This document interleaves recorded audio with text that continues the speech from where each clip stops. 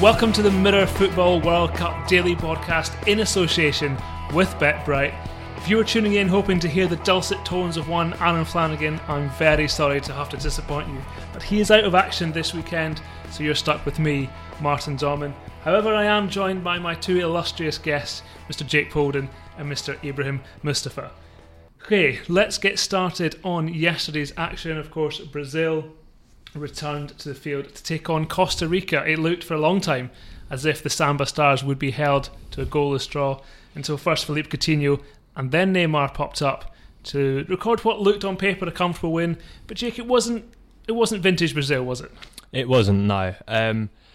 Obviously, a lot of stress is on Neymar to be, the sort of star player for Brazil and lead them into the last 16. He struggled. He looked frustrated for large spells, I thought. You could see him arguing with the referee a few times. A few decisions went against him.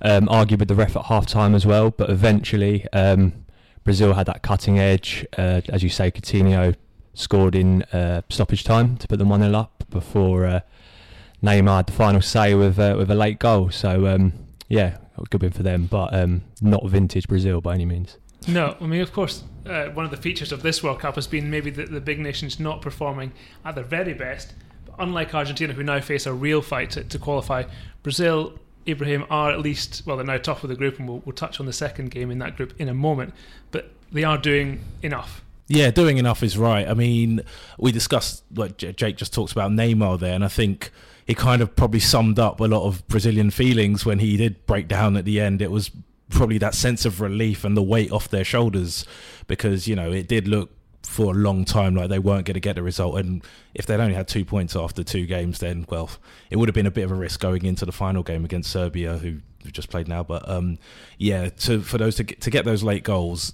it would have been a weight off their shoulders, certainly, and certainly for Neymar as an individual as well. As Jake said, he was frustrated throughout the game. He had that penalty denied when he clearly threw himself to the ground. The referee initially gave it, but VAR came to Costa Rica's rescue, albeit temporarily.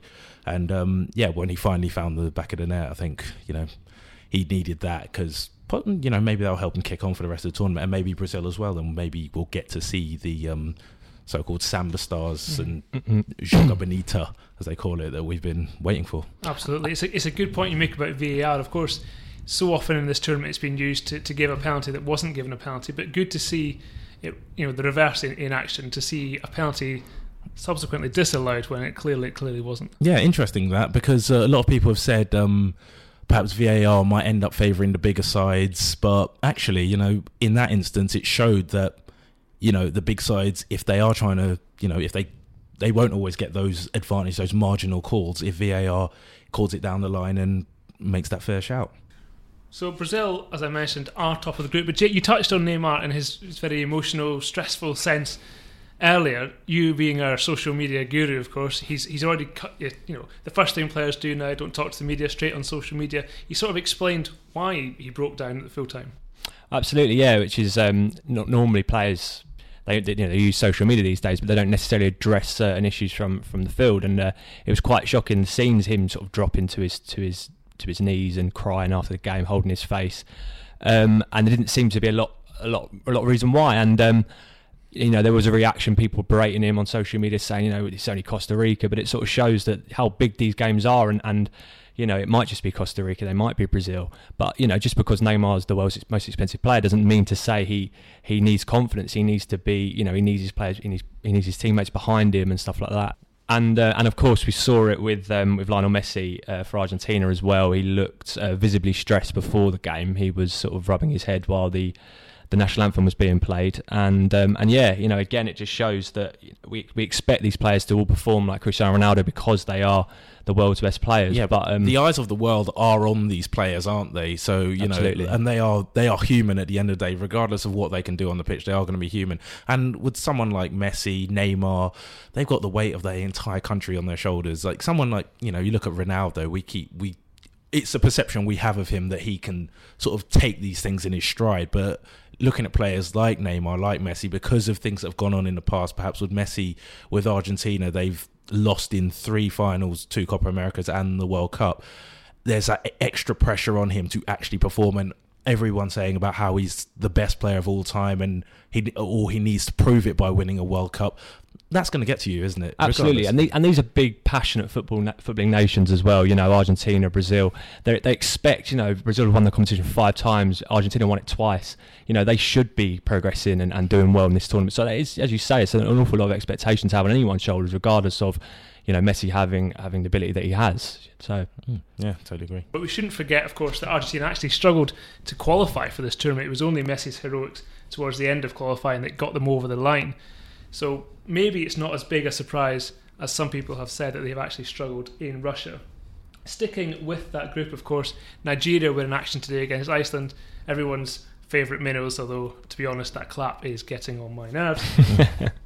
Nigeria, 0-0 half-time, came through in the end 2-0, and that seems to have given Argentina some hope, Ibrahim, but it's not, it's maybe not quite. There's this assumption that Argentina are suddenly just going to go into that last game, discover their form and win, and that everything will be okay again. Yes, exactly that. It's a bizarre assumption. Nigeria getting the confidence of that win, going up against Argentina now, considering how badly Argentina played against Croatia, Nigeria will be fancying their chances. It's not so much a case that Argentina will be buoyed by it, more so Nigeria will be. I mean, I thought, Nigeria were poor in the first game against Croatia, although even then only lost thanks to an own goal and an inexplicable penalty.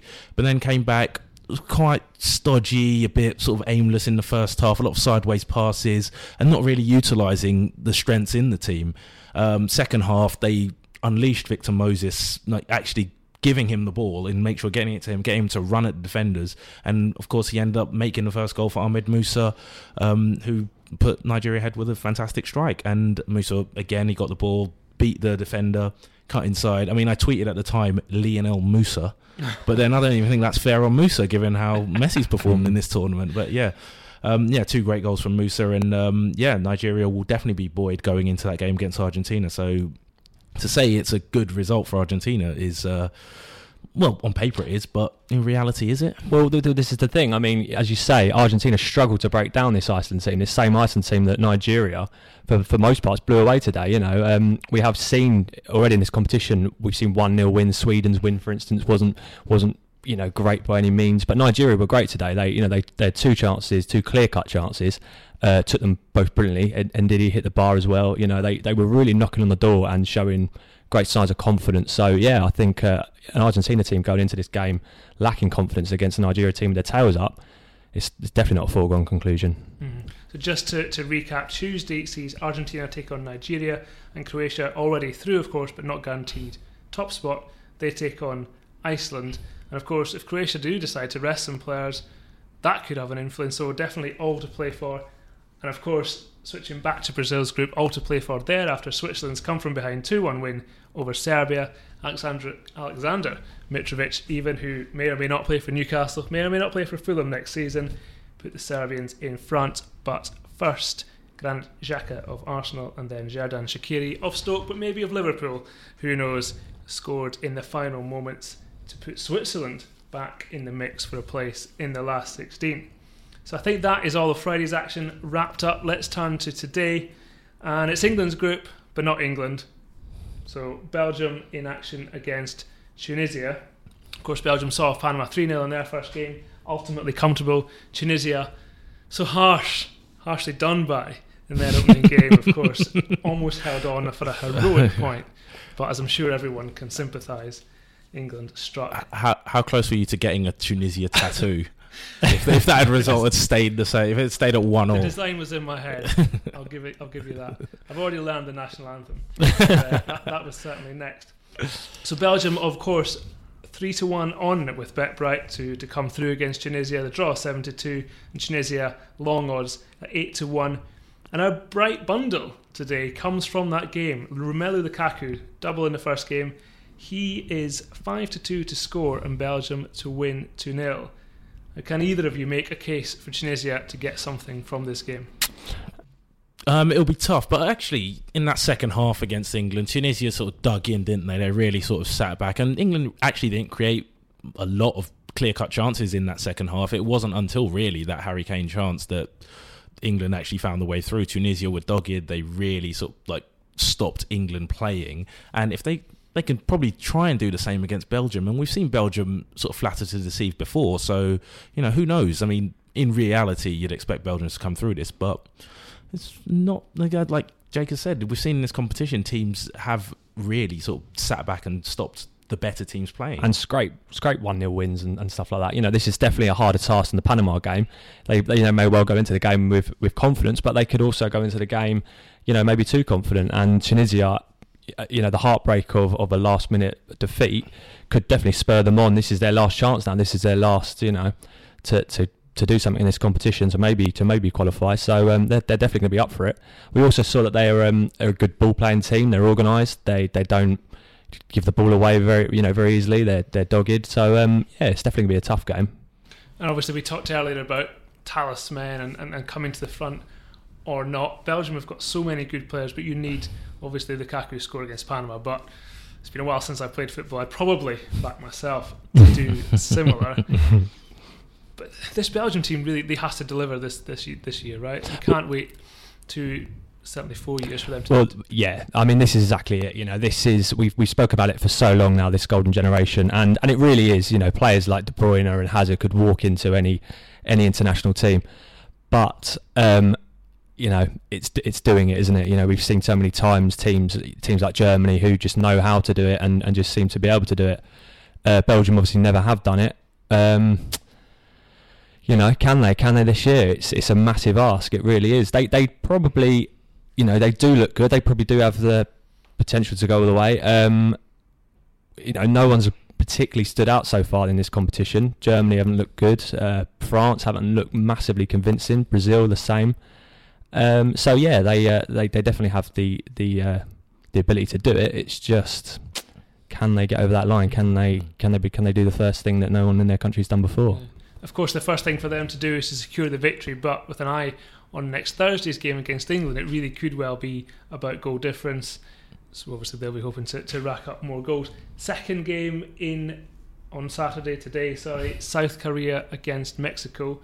Obviously has implications for the last game of the evening between Germany and Sweden, which promises to be a cracker. South Korea, Ibrahim, probably not expecting too much after their 1-0 defeat by Sweden. But Mexico shocked everyone, obviously, with their win over Germany. But is it a case of maybe Mexico were better than it was Germany worse, or was it just that Germany, were below par?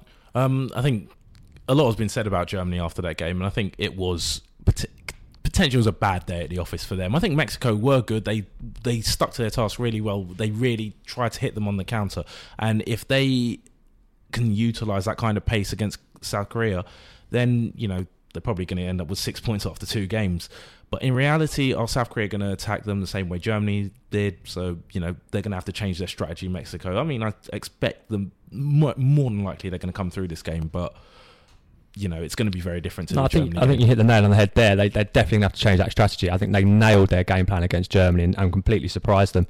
The amount of space they found, especially on the left wing, Kimmich was nowhere to be seen throughout that game. They could have had a number of goals against Germany. But as you say, also, it's a wake-up call for the Germans. I think they will address this. It's a shock, it's a surprise that's come early on in their competition. It gives them plenty of time to address things and sort things out, and I think there's enough quality there for them to get it right. So Mexico, with BetBright, of course, are 6-4 on for a second victory of the World Cup. Korea 9-2, and the draw is available at 12-5. And just rounding off with the last game tonight, Germany against Sweden. I wouldn't say Sweden were particularly impressive against South Korea. They got the job done. And they're 11-2 with BetBright for their second victory of the competition. Germany 4-9 and the draw at 3-1. Just finally, both of you, what do Germany need to do just to get, the way the group is, having South Korea in the final game, they definitely won't be panicking. Any tweaks, little things they need to do for this the second game? We round up the theme of big players feeling the pressure of big tournaments, and the one that it seems for Germany is, of course, Mesut Ozil. People have suggested that maybe he needs to come out of the side because he's not doing enough in terms of his defensive contributions and even going forward. I mean, I'm not sure he was the worst player in that Germany team the other day, but I guess if they need that need him to tick and he's not doing it, then he almost becomes a bit sort of like a spare part in that team, and maybe rotating him out might be the answer there. Jake, any final last thoughts? Yeah, I mean, as for Sweden, their talisman is obviously Forsberg. Didn't have a great game his first game. He's come up against maybe some of his regular players he plays against in the Bundesliga. It's his opportunity to show something as well. Can he pull something out? Can he pull a rabbit out of the hat for Sweden? They're definitely missing that Zlatan character, aren't they? So. Yeah, it'd be a tough game. It will be. I think Sweden will be better than what they were against Korea, but Germany have to get a result, so should be great. So plenty of action to look forward to today. We will be back tomorrow to look back at everything that's happening on this Saturday, and of course to look ahead to Sunday's fixtures when Japan take on Senegal, Poland take on Colombia, and Panama bid to cause the greatest, possibly, of World Cup shocks when they take on England. This has been the Mirror of Football World Cup Daily Podcast in association with BetBright. Thank you for joining us, and we will speak to you soon.